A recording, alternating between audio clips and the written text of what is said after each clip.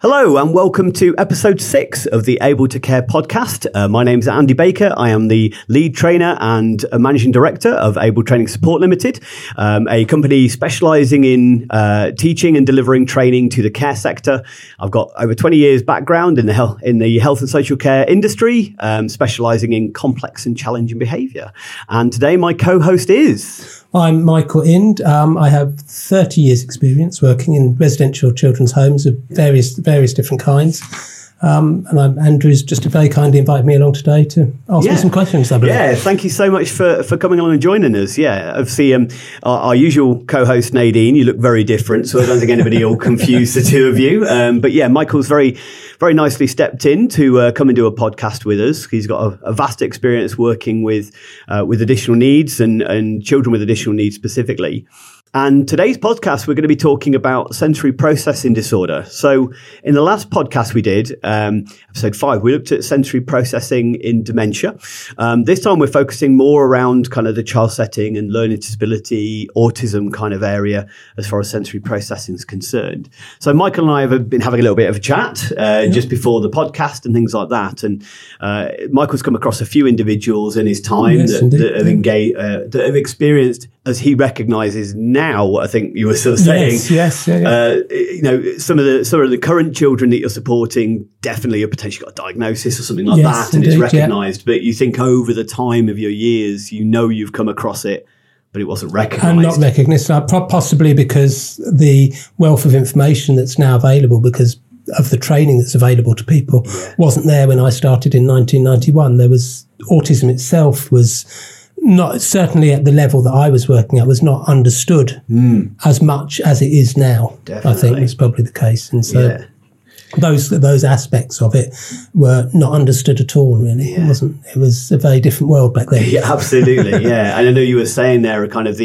when you first started teaching working in care, there was still this aspect of there was an aim to stop individuals with autism from behaving autistically. I think you were saying that about the stimming and stuff like that, as an example. Yeah, that was something that would happen. So a young person would be flapping and they would be told to stop flapping, or there would be some other self-soothing behaviour the young person would be involved with. And I guess some of the concerns around that were, well, if someone's continually kind of flapping their hands, there's possible damage to joints and things like this.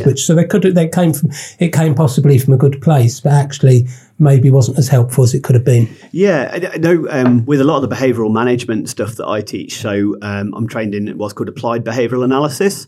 And applied behavioural analysis was originally developed as a way of kind of getting children with autism not to be quite as autistic. Yeah. And it's got a lot of negative publicity. So, because one of the things we used to be kind of forcing them to engage in eye contact, because that's neurotypical behaviour and you should engage in eye contact. And when I'm teaching about it, I compare it in a similar way to once upon a time we used to force left-handed people to write right-handed, and we thought that was the best thing and the right thing and they should do that. And I was actually one of those people. Oh, were you? Yes, which caused, if anyone's ever seen my handwriting, they would realise that probably wasn't the right thing to do. No, that's it. It's 100%. I think there was a desire to try and cure people, wasn't there? And that's still prevalent in some settings. You still see some of that from time to time. Yeah. And actually, some of these things aren't curable. No. And it's helping people live with them, all people around them to live with them, isn't it? Yeah, definitely.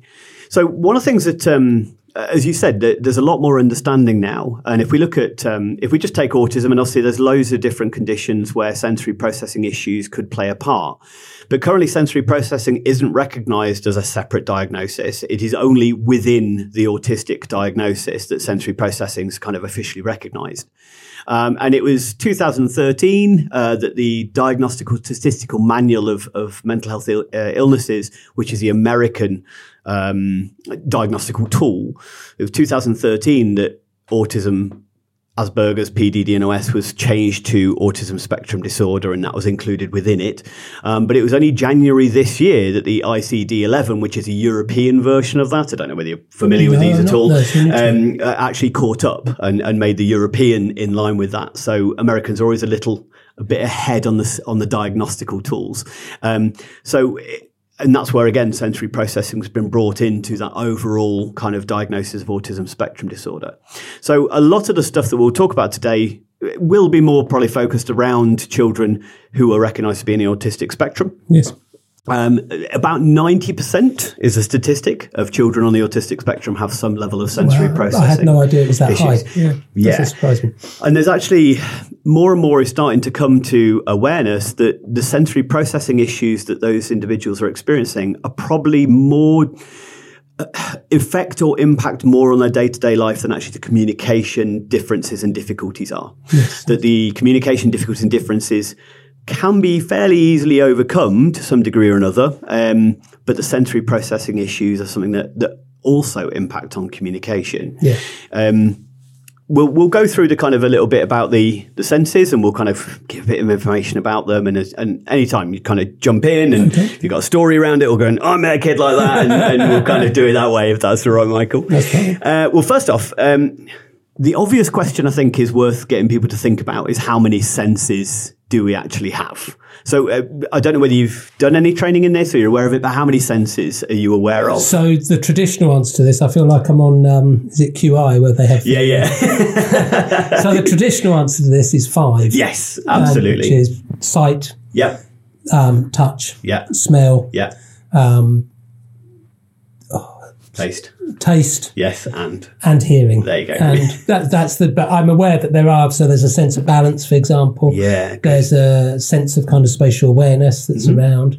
There's a sense of kind of compression and being held tight and that kind of thing, isn't there? So there are many more senses than just the 5 that we're originally 100%. Aware of, and other things will impact on those 5 as well. Yeah, definitely. So there is a theory out there that actually there's 53. Yeah, so I mean, we're not going to go through all 53. We're not going to go and sense number 49 is and stuff like that. And typically, when we're talking about sensory processing disorder and issues, we tend to base it on the 8. Okay, so we keep it fairly simple. So as you mentioned, the 5 you mentioned there are what we call the public senses. They're what we all experience. So as you say, it's kind of using our major organs, like our skin recognises tactile, our eyes for visual, ears for auditory, tongue for taste, nose for smell. So these are ones most people think of. You mentioned quite rightly some of the other ones there. So vestibular is the one you were mentioning around balance. Then we've got what we call proprioception, which I think is what you're referring to as like spatial awareness. Yes, yeah. So proprioception is knowing where our arms and legs are in the world, essentially knowing our kind of position, our body position. And the last one that we tend to refer to is called interoception. And interoception is our internal organs communicating with us. So hunger, thirst, tiredness, but also the emotions as well. So anger, fear, and stuff like that is how do you know when you're angry? Well, you can feel it. You tense up, your body temperature increases, your heart rate starts going. So these are also part of our senses. But and the reason it may seem like from 8 jumping to 53 seems quite a challenge. But for instance, if we take tactile, just as a simple one, well, I've got the ability to pick up gentle touch. I've got the ability for deep pressure, which you also mentioned there, for hot, for cold. One interesting one, and I actually heard this on QI, as you mentioned it, we don't actually have a tactile receptor for water, for wetness. We have no hydroreceptors, so we can't feel wet. So the only way that we know something is wet is due to temperature and tactile reduction, so we can't feel wet. Again, I found that interesting, but that's the kind of fact that appeals to me too. Yeah, absolutely. Well, how interesting. So there's only a few animals that can, like we can't taste water, but dogs can, for instance, as well, which is quite interesting. So, or interesting-ish.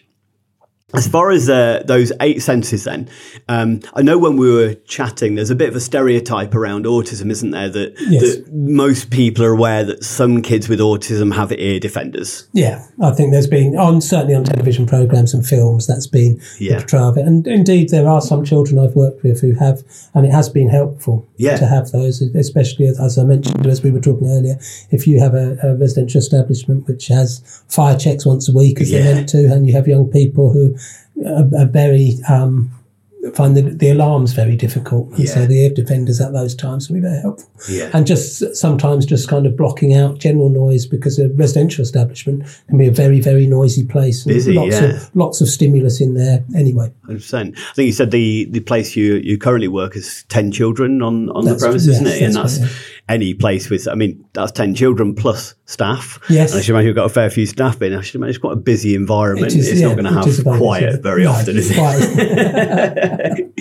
I think one thing to just address on that, I think straight away, that I think there's a confusion sometimes that I've come across, though, that, he struggles with noise, in the fact that there's an external, like a fire alarm or something like that. But then that same kid will then go up to their bedroom and they'll put the TV on and the radio on and the music on and stuff like that, and full volume. Yeah. And it's like, well, how are they experiencing difficulty with noise if they can do that?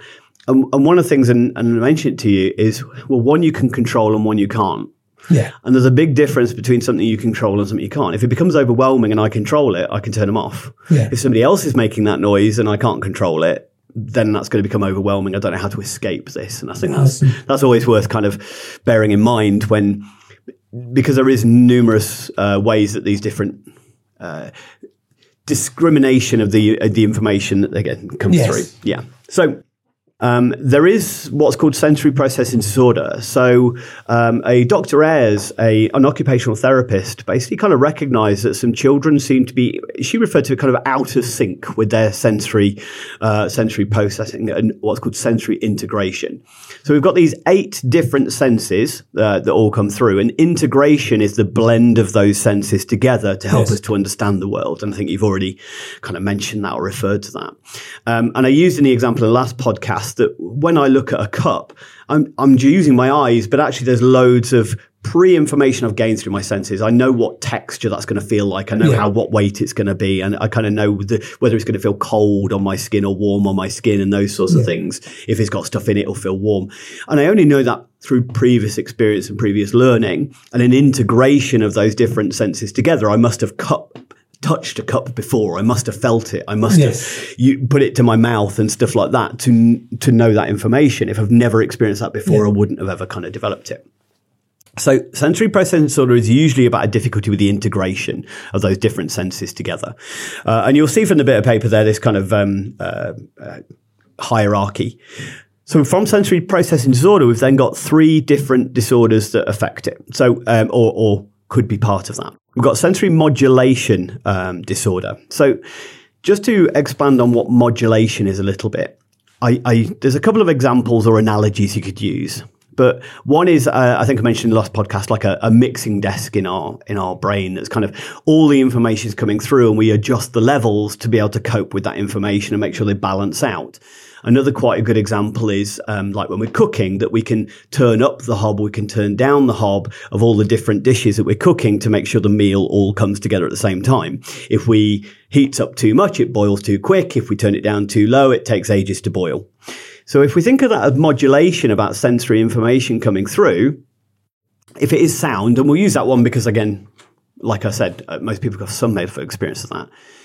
If I'm poor at modulating sound input and people are making noise in the background, I can probably shut that noise off a little bit and just go, don't pay attention to it, and kind of habituate to that noise. Whereas somebody with sensory processing issues may really struggle to do that. They can't adjust the volume, if you like, on the mixing desk. So it's too loud and they can't turn it down or ignore it. So one way I kind of get this over is, have you ever heard of what's called the cocktail party phenomenon?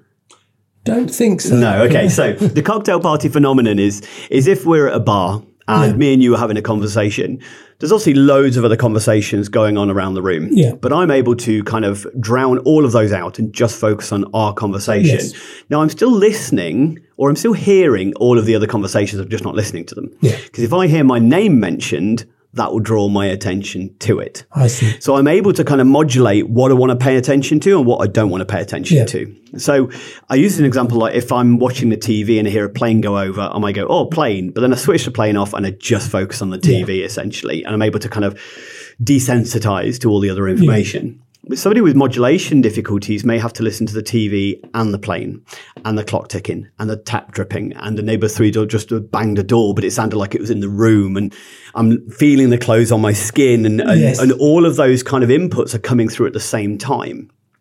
Now, for those of you at home think that sounds quite rough, most of us experience this to a certain extent. Have you ever had it, Michael, where you're, let's say, trying to get on with some work, probably at work, trying to do your handover notes or something like that, and other people have been making noise in the background. You can feel this anxiety building, going, can you be quiet? I'm trying to concentrate. Yeah. And it's that sensation of not being able to modulate the information coming through that starts to build anxiety. Yeah. And I use the analogy of that, imagine that times 1,000 every second of every day. It would be incredibly difficult to work with. And I think I've seen children have struggled with that to process everything, and the level of confusion it causes, which again causes great anxiety, doesn't it? Massively. You've got that kind of, and it is a sense of confusion, isn't it? That it causes, definitely. And I think, and this is where it ties in with that autism side of things, that let's say that we've got a child who's trying to process all of the auditory information that's coming on in the environment. As I say, even when we're in a quiet room right now, the lights are making a noise. There is the rustle of the paper, there is the breathing in the room and stuff, but we're not paying attention to it. But imagine I'm having to process that, and then somebody asks me a question. I've then got to kind of discriminate and make sure I'm aware that question is more important than all the other sounds in the room. Yeah. Now that, for me, my brain does it like that most of the time. Not always, but most of the time. But for somebody with sensory processing, it might have to be a case of, okay, that's not important, that's not important, that's not important, that's not important, that's not important, that's not important. Oh, somebody just spoke to me. I need to do something with that. But quite often, because that isn't instantaneous, we then to think they haven't listened to us, haven't heard us, so then we then to repeat it. So now we've just added more stimulation on top of again. So we're going to go through that same journey again. Now we're starting to get irritated with them because they're not listening to us. And suddenly this child is getting told off because they're not listening. And it's that not understanding their processing time. And I'm sure you've seen that. Very much so. There's sort of the processing time. But I mean, we have children who can take 2 days to process things. Yeah. I mean, certainly there's a delay in processing with most of the young people I work with. There's a good 2 or 3 minutes between asking something, and for some children, repeating the question is an acceptable way of doing beneficial. it. For other young people, it's a case of leave it and allow them to process that information and then react to it. So obviously you've probably been working with a lot of the children that you've got in your care at the moment. You said, I think you've been 8 years at the place. 8 years, currently at. And obviously I'm sure you've seen some children come and some children go and stuff like that. But I should imagine you learn about the particular children and you get used to that and give them a couple of minutes. How do you find new staff kind of engage with that or cope with that? It's quite difficult for new staff coming into it to learn. I mean, we have very detailed care planning process, so the information is very clearly written down. Yeah. This is what needs to be done with this particular child. This is how we work alongside this child to help them achieve the best they can achieve. But there's a difference between reading something on paper and actually experiencing it, and then the emotions that can be conveyed when that feeling of not being listened to, for example, for an adult can actually be very challenging, can't it? Absolutely. Until you understand it's not a personal thing, then actually it makes you angry. It makes you feel, oh, no one's listening to me. I don't feel happy about that. I'm not valued.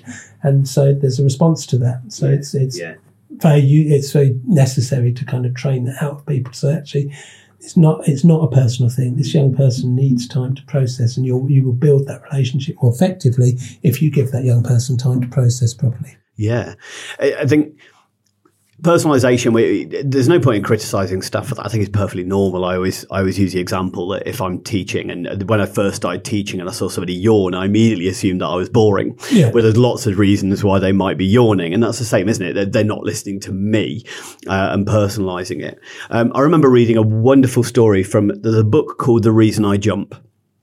It's written by a non-verbal autistic lad. He learned how to write using an iPad, and he's now written, I think, 3 books he's actually put together. And it's really nicely written, kind of short stories, nice and easy to read. I recommend to anybody who's interested in working with those on the autistic spectrum to read it. And I remember one particular chapter kind of stood out to me, and it was kind of a bit of a, I get it, kind of moment. I think I'm going to paraphrase here, but he said, I knew my mum was in the room and I knew she was talking to me, but I was watching the dust dance in the sunlight, and it was the most beautiful thing I'd ever seen. So she just didn't seem important in that moment. And to me, that was just like, oh, yeah, I get that. Because if I was looking at Niagara Falls and somebody said to me, have you got your socks on yet? I'd probably go, you're not important. I suppose it's I think the autistic aspect is the whether mum's important in that moment, but the sensory processing is the watching the dust to dance in the sunlight. And when we talk about the modulation side of things, like we said, that it could be overwhelming, but there's one of the things, it could be that sensory seeking. They're understimulated by stuff in the environment as well. So I've also encountered that in my workplace. I have a young person who I work with who will deliberately wet floors. Right. And it was odd you saying about the water actually earlier, that we don't have a sense of wet. So perhaps it is not that he's feeling water, that actually he's wanting the temperature or something like that. But he likes to have the floor slippery and wet so that he can feel it on his feet. And if he can't, if a tap isn't available to do that with, then he will dribble. Right. Or he might urinate on the floor as well. Yeah. So that's in order to create that sensation, which is quite distressing for people working with it who don't understand it. 100%. So it's very important to make sure that there are opportunities for play in the bathroom. We have wet rooms at work, so it's good for him to use those wet rooms for that kind of sensory exploration that he clearly requires. It settles him, it calms him. It's something he very obviously needs to do. There's one similar to that. He would pee. So this is a lad that had in my care, and he used to pee on clothing. Yes. And he also used to prefer to go in the cat litter tray than in the toilet. Okay. And when we explored that, it seemed to be a visual thing. He enjoyed the colour change. Oh, okay. But it was a kind of so again, it's sensory, that one kind of activity of peeing on stuff that you can, lots of different reasons. And the assumption would probably be dirty protest, like doing it on purpose to wind me up. But it's very much a case of, it was some sensory input that he was getting from that activity. It could have been a little bit of auditory as well, but we think it was more visual. We believe that was the case. So I said on that first kind of list, the sensory modulation disorder, there's three categories that then fall under that. We've kind of adhered to a couple of them. So sensory under responsivity. So most of us kind of stay within a kind of field of coping. We've all go through periods of, one thing I'd say, Mike, I don't know whether you for yourself, I know there's times where I have slight sensory difficulties. For me personally, when I get very tired, I struggle with soft touch. Like I'm much more hypersensitive. I don't know whether you've got any in yours, but I suppose actually, I suppose if I'm tired, I'm more sensitive to pain. I don't know whether that falls. Yeah, I think it would there are things like if I'm walking home, if I'm tired, I can feel the soles of my feet hurting. Whereas if I'm had a good night's sleep and I'm not tired, then I don't even notice. So I spoke to Nadine, who usually does a podcast with me. She struggles with noise. So when she starts to get tired, she finds that noises and too many people in the room start to become overwhelming for her and stuff. So one thing is always worthwhile, isn't it? That everything's a spectrum, and we all have sensory biases. Like I'll probably like taste a certain food and you'll like different tasting food, and some people like it dim in a room and some people like it light in a room and some people like it cold and some people like it hot, and they're just sensory biases, what we all like. We all have sensory difficulties where we find things a bit overwhelming, like as you said, when you're tired, you struggle with pain a little bit more. Going back to QI, I actually saw an interesting thing about the taste of coriander. Right, okay. And some people taste coriander and find it very nice genetically. Right. Whereas some people taste a very soapy taste and don't like it at all. And they think it's a genetic thing. The famous internet thing, wasn't it? That what colour is the dress? And some people saw blue and some people saw white or grey. That kind of thing as well. Yeah, so that's just differences in our brains. That's the spectrum, isn't it? That's the spectrum. It is, But to be that off the spectrum, or that far along the spectrum. And that's where it's a disorder. Like we always use that term disorder, impacts on their ability to engage in day-to-day life that makes it a disorder. So we all have difficulties. We can all dysfunction, but disorder is where it's impacting. So the under-responsivity is a lack of stimulus. Everything feels a little bit underwhelming, if you like. The over-sensory or over-responsivity is where everything feels too much. The volume is turned up on every one of the senses too much. And that's the easiest way I can maybe separate. There's also what's called sensory craving. And sensory craving is where individuals who seek out this sensory information. So they constantly want to touch everything. They want to keep moving all the time. They seek out visual stimulus or auditory stimulus and stuff like that. And I think when we were talking about the the child who they seek out the sensory as far as lots of things in their environment, but then they're running away from too much noise that they can't control. I think nobody likes to fit into one box, and this is always a bit of you can have some individuals who are sensory under responsive in some of their senses, over responsive in other senses, and that can actually fluctuate as well. There's what we call sensory fluctuators, which actually can change throughout the day and go between the two. Depending on, I guess, how tired or how awake they are, or varying factors. Yeah, absolutely. I did actually work with a young man, and he was under responsive to. Yeah. He would spend his whole day in bed, just with his duvet pulled over. And initially, we thought that this was because he was tired, or there were various issues around him being tired, not wanting to get up, task avoidance, this kind of thing. But it was what we learned, or what we were told when they examined it, was that actually he was sensitive. What he needed was more stimulus to get him up, and to get him out of bed. And so we did stuff like add music and add smells from the kitchen, bacon cooking, that kind of thing, to try and get him to get up, to raise the sensory environment for that young person. Yeah. And it worked with varying degrees of success, but it was brilliant. That's kind of nice you referred to that. One of the things, there's a book by a lady called Carol Kranowitz called The Out of Sync Child, and she summarised each of these different labels, if you like, probably the easiest way of referring to them, in ways that may be a little bit more accessible for the non-scientific community kind of thing. And she referred to, the over-responsive, where the volume's turned up too much, she referred to as sensory avoiders, because everything's too much, so these kids want to move away from it. They want to escape it, whether it be headphones or whether it be just having a meltdown because they need to leave the room or whatever it is. The person you were just mentioning there, was it a lad that you mentioned? Yes. Yeah. So potentially he's under responsive, so he's understimulated, as you mentioned there.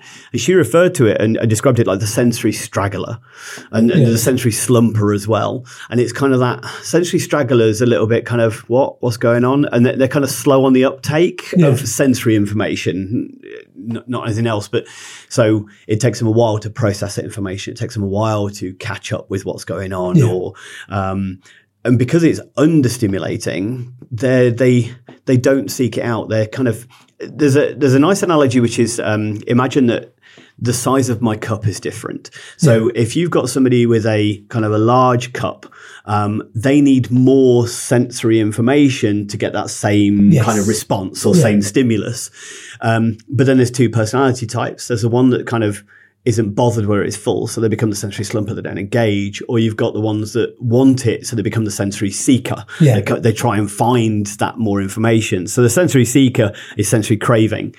Is that difference in really whether they're active in seeking that information, or they just can't be bothered with it. And they're just understimulated. So can the person be both those things at various times? As you said, as we were saying earlier, and there's a little bit of personality type in there. It's kind of what kind of personality they've got. Are they somebody who wants to feel stimulated, or they're just given up on feeling stimulated? And I think that makes quite a difference. I suspect this young person was both from his behaviours. There were things that he would love the music up loud, and then at other times it was complete dark and quiet. Right, okay. So did he struggle with his sleeping and stuff like that? Massively, any little light in the room, any little noise in the room and stuff like that. That's it. So sensory processing doesn't turn off when it's time for bedtime. I think the whole circadian rhythm thing was out. There was no circadian rhythm at all there.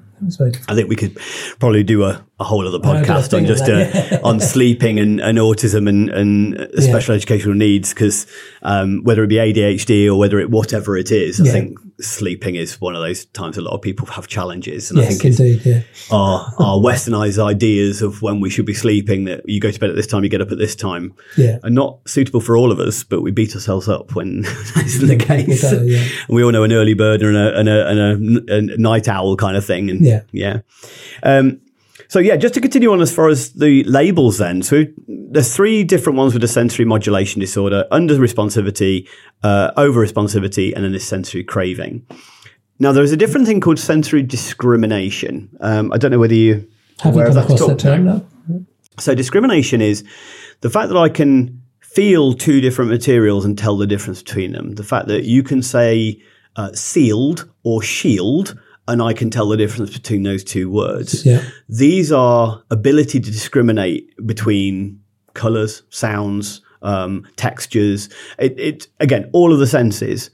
Now, discrimination basically lets us know what's safe and what's not safe. So when we're very young, we're high in defensiveness and low in discrimination. So if you imagine like a doorbell, for instance, well, the first time I hear a doorbell, like all dogs do, they bark at the doorbell because they don't generate that discrimination to go, that's actually a dangerous sound. It's basically loud noise. That could mean something. I need to bark. And that's similar to kids in early stages. So new touches, new sensations can feel, they've got to be defensive towards them because they might be dangerous. As we get older, as we develop, we increase towards discrimination.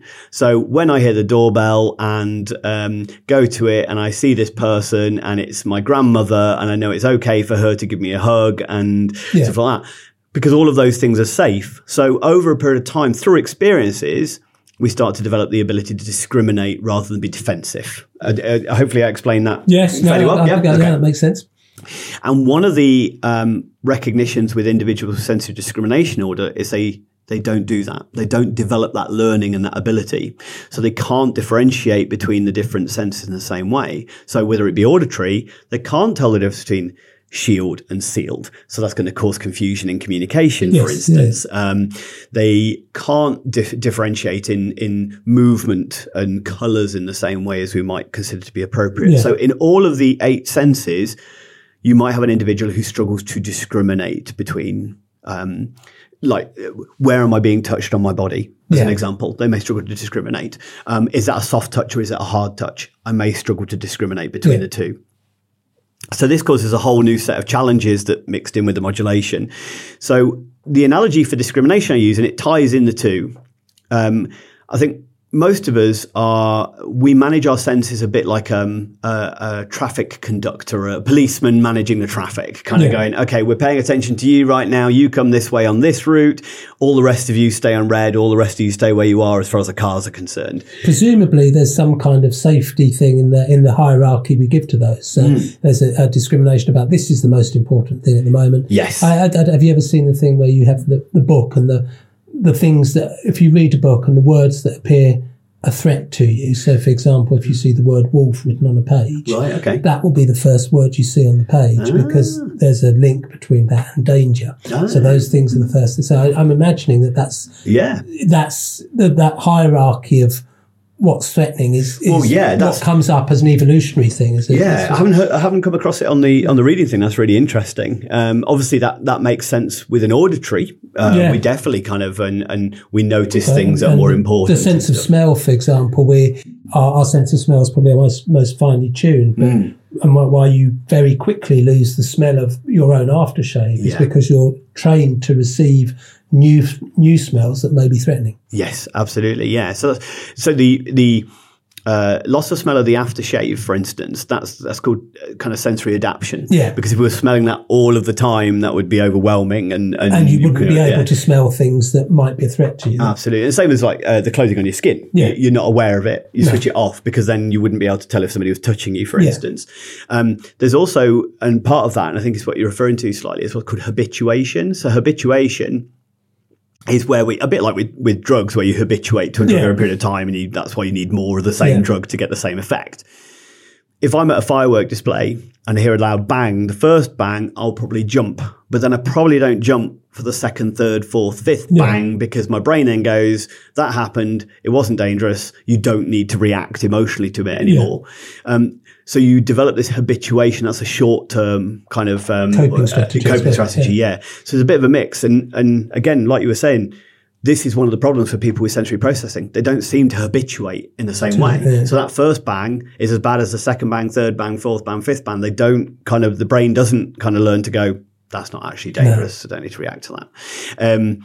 So within the discrimination side of things, this habituation of switching it off, they don't seem to do. So the traffic conductor kind of thing, they've got all of it coming and it's causing a big traffic jam. And discrimination is going, they're parked cars, I don't need to pay attention to those. And as you said, that's a danger. I need to let that ambulance come through, is following that analogy forwards, basically. And that's where the discrimination comes in. So the modulation is managing the traffic. The discrimination is telling what I should and shouldn't be paying attention to. It's probably a simple way of putting an analogy on those. So with the with Carol Cranowitz, she described that as like a sensory jumbler, that they get things mixed up and they make mistakes a lot and stuff like that related to the information coming through. So, kind of what does this mean? They don't get the information. Is that good or is it bad? Is it not? So I thought that was quite a nice way of the sensory jumbler kind of describing it.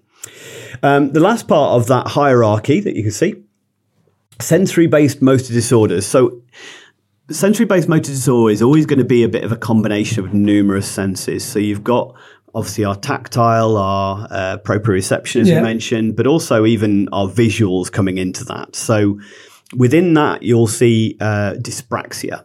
Yes. So dyspraxia isn't usually thought of particularly as a sensory processing disorder, but dyspraxia is the inability to either visualize something in your mind's eye, so picturing and planning your movement. So to put it into let me see if we can put it into a context. So if I put lots of different objects out in front of you, got you to close your eyes and then said, right, when you open your eyes, I'd like you to pick up the blue ball. Yeah.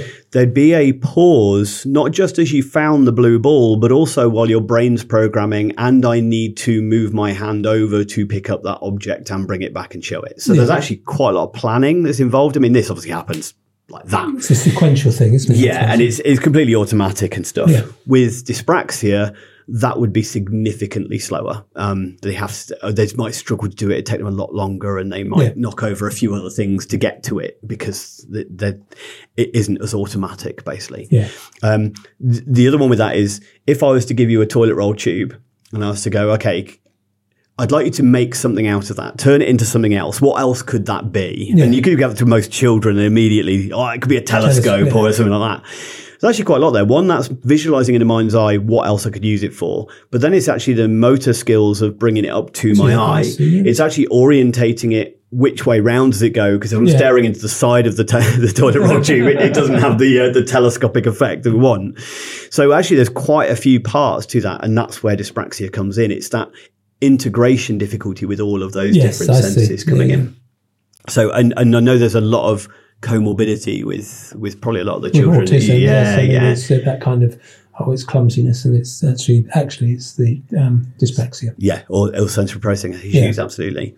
And the last one there is postural disorders, sometimes referred to as sensory slumpers, and they're maybe more like the lad that you mentioned as well, that it was those particular senses, so he didn't want to get out of bed, perceived as lazy, not engaged, because even something as simple as lifting your arm up in the air requires so much sensory processing work with proprioception, tactile, fighting against gravity, vestibular and stuff like that we take for granted. So if I'm either under or overstimulated by that, it suddenly becomes hard. Yeah. So I think it's worth, again, for people who are working with anybody with special educational needs or autism or anything along those lines, I think it's definitely worth finding more out about or working sensory processing issues into their detective work. Kind of like, well, is it behavior or is it sensory or?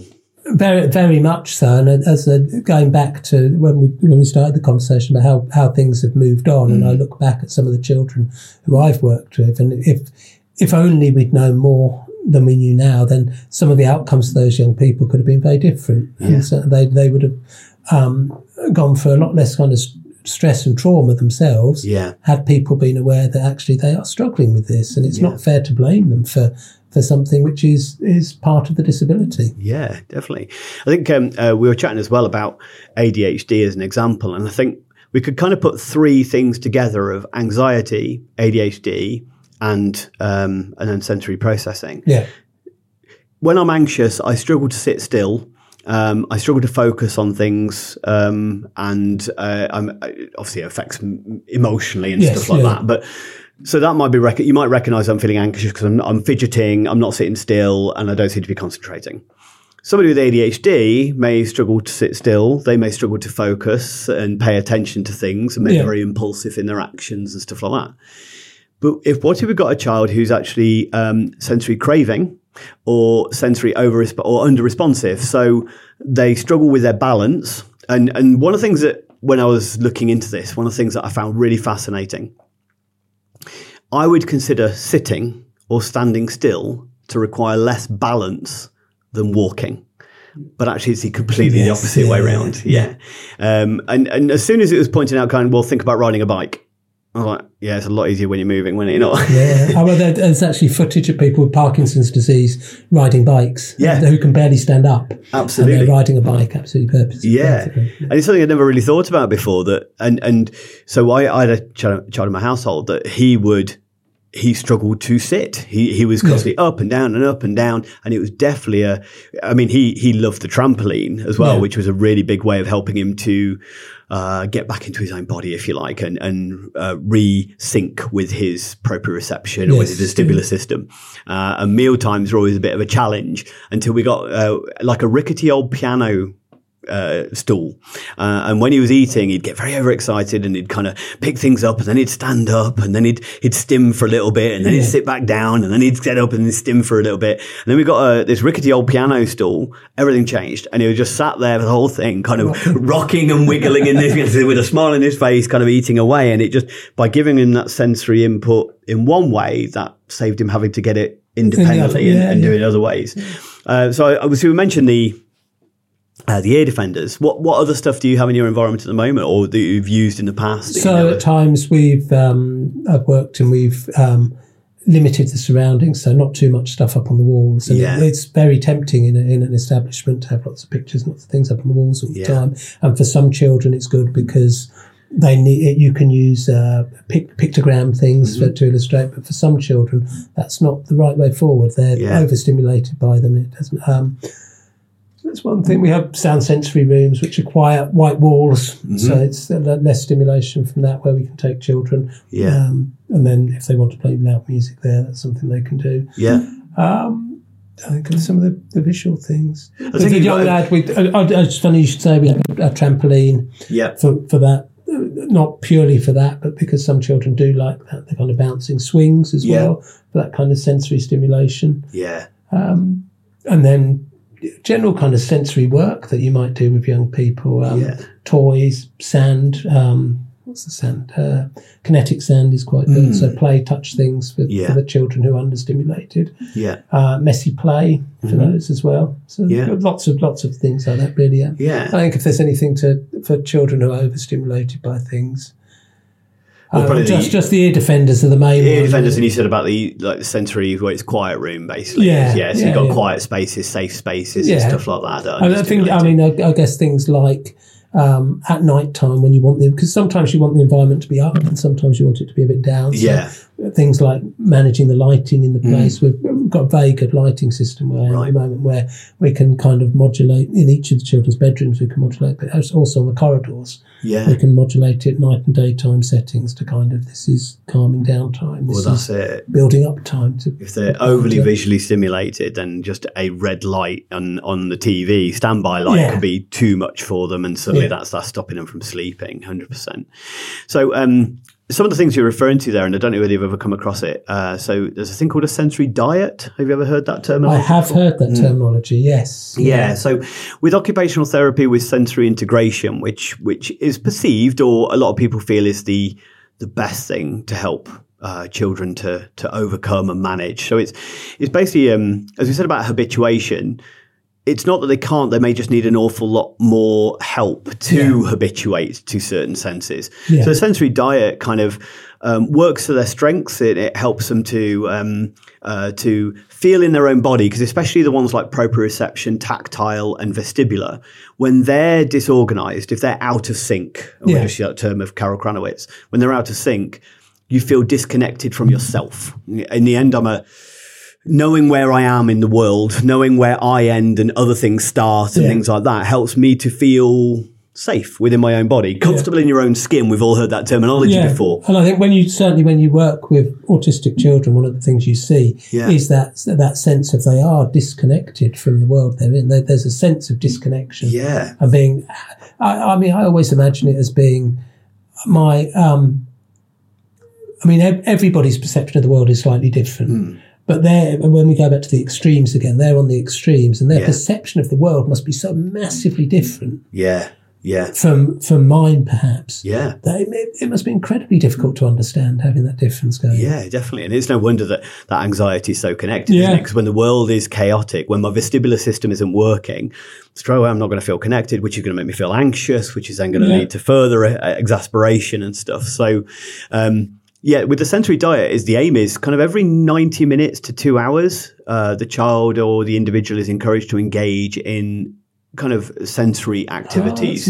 And it's used kind of either preventatively or during. So like with the example there with the stool, that's something during the activity to help them to re-regulate. But another thing we used to do is get this lad to go on the trampoline before we sat down for meals, because meals was the time he found hard. So therefore, let's re-regulate him. Let's get him feeling comfortable in his own skin. Get our vestibular system kind of organised a little bit. So heavy work is one thing that, like the deep similar to deep pressure, basically carrying something heavy helps them to feel more connected with their own body and the world again. So using these every 90 minutes. That's interesting. I worked with another young person who he ended up, we would have the heavy rucksack on, and he would keep that on, and that made him feel contained and secure. I mean, we'll be doing also weighted blankets, of course, are quite common and have become almost a stereotype in autistic places, haven't they? They have, weighted blanket, but they're useful. Yeah, absolutely. And I'll give you another one, which is so with a lot of individuals with sensory processing struggle with oral motor skills, so eating. And sometimes, do they not like that food because it's a texture? Is it the way it looks? So this could be visual, it could be tactile, it could be taste, it could be smell. There's lots of reasons why they might not want that meal. If it's tactile, because sometimes it's about texture, one way you can desensitize that tactile is using an electric toothbrush. So you regularly get them to use the electric toothbrush, not just at meal times, more often throughout the day, to basically habituate and desensitize their mouth a little bit so that they then can cope with more textures and more taste and not feel quite so overwhelmed. Well, I did some training with CAMS a while back, quite a few years ago now. One of the things they were looking at is eating disorders, as you mentioned, and the thing that actually a child needs to see something on their plate at least 10 times before they eat it, but also how important it was for children to be allowed to play with their food, because actually the first step towards the tasting is actually playing with your fingers, and the sensation on your finger is the tactile thing, so that when it goes in your mouth, it's not quite so much of a shock to you. I think just to kind of summarise and to bring it to a close, we look at, and we've touched on a few bits of what we can do to help. Just bringing in the example of going to the hairdressers and looking at something as simple as that we take for granted. I know you were just kind of chatting there before about, you found the hairdressers quite a difficult experience, because it is sitting still sitting still for a long time. So you've got that kind of the vestibular, the proprioception system, but it's the sounds, it's the smells, it's the noises, everything within an environment. So a few things we can do kind of preventative. A big thing is planning, isn't it? And I know that's a lot of your care plans that you'll work with is we try and, I use the analogy, and I spoke to you earlier about it, of kind of the firefighting, that sometimes no matter what you do, you still need a fire extinguisher, but you should put far more time and effort into preventative or how to prevent a fire. So having a sensory room within your home is a preventative aspect of, you may not need it for every kid, but it's there, waiting, willing for anybody who does need it. Quiet areas, minimizing stimulus off the walls, these are all kind of preventative things. Yes. But planning is if I was, let's say, taking a child to the theme park, for instance. Yes. There's so much risk assessment and planning that would go into that. It isn't just to kind of wake up one day and go, hey, let's go to the theme park, because some of the kids you work with, that would not work, and it would just be a disaster. Absolutely. And you're planning all the way from what are they not able to eat? Can we take that food with them? Is there somewhere to eat? What rides would they do? Will this kid do any rides? Because if it's vestibular oversensitive, then they ain't going to like rides. If they're understimulated, they'll love the rides. Yeah. So how will you get them off the rides? Yeah, absolutely. But even like waiting and queuing and is it busy? And that's, we talk about social stories as well of like preparing them for, it's going to be busy. There's going to be a lot of children around helping them. Might be a photograph as well. Photographs and things like that are good. Well, that's the what I refer to as priming. I don't know whether you've got a different word for that. So that's let's watch a video of the ride and and all it is trying to get them ready that predictability is something that's very much the requirement of those on the autistic spectrum. We all like predictability to a certain extent. Very few of us enjoy the day when our service engineer will be with you between 9 and 5. That's never a good day. We like to know what's happening and when it's happening, but that's something that's a kind of ingrained need into those on the autistic spectrum. And for those who find the world disorganized and overwhelming with the sensory. So priming is getting them. So within hairdressers, for instance, we did it where we actually borrowed the hairdresser's apron, so we could then do some work to get them used to the smell, get them used to the sensation of the apron on them, and things like that to help them to get ready, to prime them before they turn up. We actually, Michael and I both know each other from the martial arts studio in town. I had somebody contact me about their kid who was autistic attending a martial art class. And it was that kind of bit where she asked about, he'd like to come to martial arts, and asked a load of questions. And right at the end, it was kind of like, maybe I can get away with this. By the way, he's autistic. Is it still okay if he comes? And it's such a sad thing that she felt like that. But absolutely. So the best thing is, here's what we'll do. Just get him along to come along 5 minutes. Don't worry about a lesson. How does your son cope with new people? Should I get the instructor to come over, or would it be better if you talk to him? I'll send you a photograph what it looks like, what the instructor looks like. Yeah. And that's all the priming stuff to kind of go, let's make this as predictable as possible. So that's definitely something useful in the kind of the sensory side as well. We were touching there the stage desensitization. So I use the analogy of somebody's scared of spiders.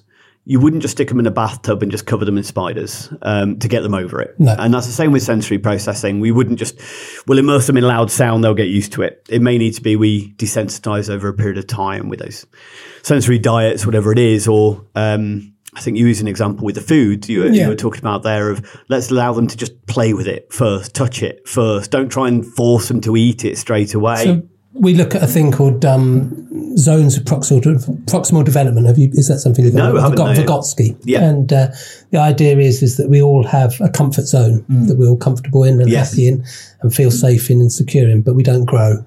Yeah.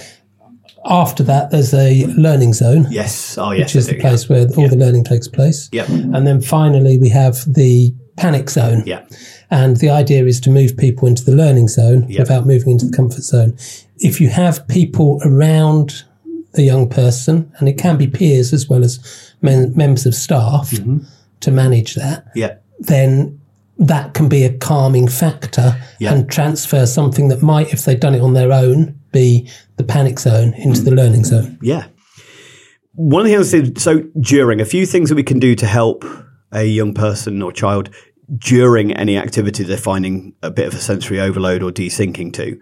And one that's a good one, and I work with a family, we're doing some consultancy work. They're struggling with nail clipping.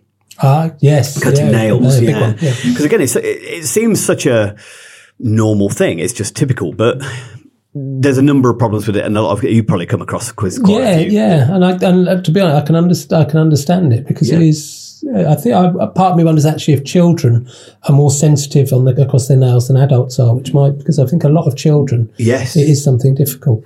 Definitely. Not just children within the autistic spectrum. Across the board. Generally. So there's a few things we could do. If we take that as an example, and there's a few building blocks and things that can be used for other stuff. So one is don't make it all about the nail cutting.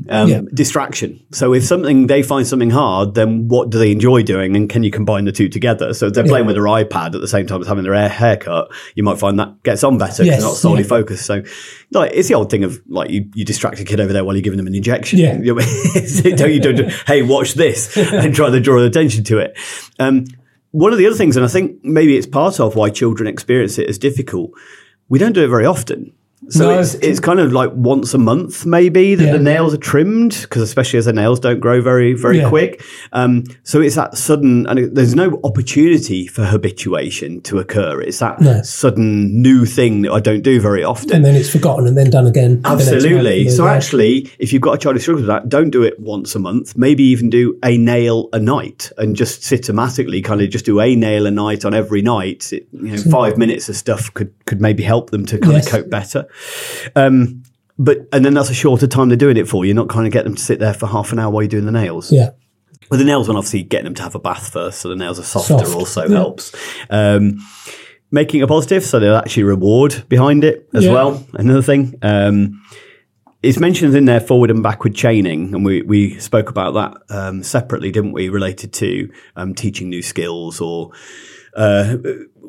learning new language or anything along those lines. We can do a similar thing. So within a school setting, for instance, if you've got a child who experiences over-responsivity to noise and things like that, like school assemblies are quite a horrific experience. Yeah. So you might go, well, let's get them in early before any other children arrive. Let them find a place that's comfortable. Give them a way of getting out of this. That's another part of it, is giving them control. How can they say stop? How can they say communicate? I'm done with this, or I need out. Like even with you said with the ear defenders, have they got a way of going, I need my ear defenders? And that's part of that learning skill to give them more control over it. Yeah. So forward kind of chaining would be getting them in the beginning, seeing how they cope and giving them a way out. Backward chaining is, can we start off by just getting them in at 5 minutes at the end, see how they can cope, and then 10 minutes at the end. And you mentioned separately about the trousers analogy, kind of same thing, desensitized to that. The other part, and I think this is always important, there will be times when the individual will become overwhelmed. And I should imagine you've come across a few children that are they go into a meltdown and crisis because they cannot eliminate or escape that. Very much so, yeah. What kind of strategies do you tend to have with So sometimes the strategy we might use for that is change expectations. Yeah. So actually it's about, at that point in time, avoid it, get back to a safe place. Yeah. And rethink, replan. Yeah. Look at your proactive strategies beforehand. Look at the things. Look at your planning. What could we do better? And at the moment we're taught to use 3 questions. What went well? Yeah. What didn't go so well? What needs to change? And then what needs to change? What can we do better next time? I think that's signs of safety, I think they call it. Yeah. I think that's one of the big rules, isn't it? Flexibility of thinking from the staff is one of the biggest things. So we are trying to encourage a routine and boundaries, but at the same time, you've got to be flexible within those boundaries. And there's some things that it's more important that everybody's kept safe than actually than someone gets their nails cut on this occasion. Yeah, absolutely. It may not be the day. And that's quite normal.